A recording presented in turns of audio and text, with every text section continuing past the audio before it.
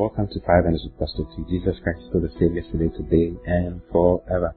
Well, I believe you had a wonderful sleep today, and you're welcome to today's program. I have some few things to share with you today, which I believe will be a great lesson to you. Hallelujah. I want us to start from Hebrews chapter 3, from verse 1. Today we are sharing on hold fast to your confession. Hold fast to your confession. Hebrews chapter 3, from verse 1. It says, wherefore, holy brethren. This is Paul writing to the church, the Hebrew church. He says, wherefore, holy brethren.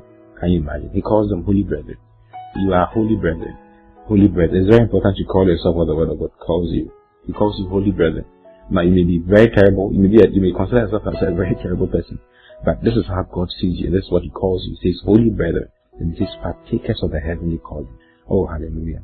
Holy brethren. I just can't stop reading it. Holy brethren, partakers of the heavenly calling. I'm a partaker of the heavenly calling. I'm the holy brethren. He then says, consider the apostle and high priest of our profession, Christ Jesus. You know, the King James says profession, but other version says confession. The Greek word is actually confession. It says, consider the apostle and high priest of our confession, Christ Jesus. Meaning that Jesus Christ is the high priest of our confession. What confession is that? Now, go to Romans chapter 10. I want to read from the date. The day you became born again, there was something you said to become born again. You said something, you confessed something in order to become born again. You didn't just believe with your heart, but you confessed something in order to be born again. You see, from verse 8 it says, but what saith the word is nigh thee, even in thy mouth and in thy heart. That is the word of faith which we preach. So you confess something called the word of faith. Okay, then it says, it is this, verse 9, that if thou shalt confess with thy mouth the Lord Jesus, and shalt believe in thine heart that God has raised him from the dead, thou shalt be saved. Then it says, for with the heart man believeth unto righteousness, and with the mouth confession is made unto salvation. So even if you believe and you don't say with your mouth, there's a problem.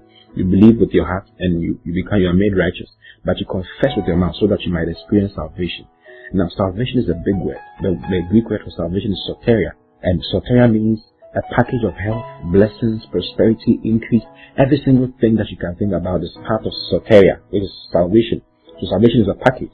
Now, he says that we should hold on to the apostle and high priest of our confession. Just consider the apostle and high priest of our confession. What confession is that? That confession of faith in Christ. A confession of the fact that He died for us, the fact that He was buried, and when He was buried, we were buried with Him, the fact that when He was raised from the dead, we were raised from the dead with Him. Now, when you were raised from the dead with Him, we didn't just come out. There were good things, beautiful things that were brought into our lives. You see, and you must hold fast to that confession now. Go to Hebrews chapter 4, verse 14. It says, seeing then that we have a great high priest. Who is that great high priest? Christ Jesus. That passed into the heavens. And it says, Jesus, the Son of God. And it says, let us hold fast our profession, our confession. Let us hold fast to our confession. In other words, hold on tight to the word of God. Hold on tight to the words of God that you have found and speak them forth. You see, hold on fast to your confession. Speak for the word of God. Speak for the beautiful things that God has brought into your life. That is the only way to express your faith. And faith needs expression. Now, when you read in 2 Corinthians chapter 4, from verse 13, it says that we all having the same spirit of faith, as it is written, I have believed, therefore have I spoken. We also believe and therefore we speak. If you believe what God is saying He has brought into your life, then you speak it to your life. You speak it into your life. You see, you must hold on to your confessions. Don't stop talking the word of God. Don't keep quiet. That is the only way to survive in this wonderful life that God has given to us. To thrive, rather. Not survive, but to thrive in the life that God has given to us. Don't keep quiet ever. Keep talking the word, because He's the high priest. He's passed into the heavens. Jesus, the Son of God. And it says, because you've seen Him pass, we know that He has passed into the heavens. Let us hold fast to our profession. Our profession of what? Our profession and our confession of who He is in our lives, what He is in our lives, and what He has brought into our lives. Hallelujah. What has He brought into your life? He has brought prosperity into your life. So confess that you are prosperous. Confess that prosperity is yours. What has He brought into your life? He has brought favor and increase into your life. Confess that you are prosperous and that favor is in your life. You are the favored one. If you are going for an interview this morning, you are the favored one. Know that as you go, God will favor you. If you are going for a contract today, know that you are the favored one. Speak it yourself. I'm the favored one. I'm blessed with all spiritual blessings in heavenly places.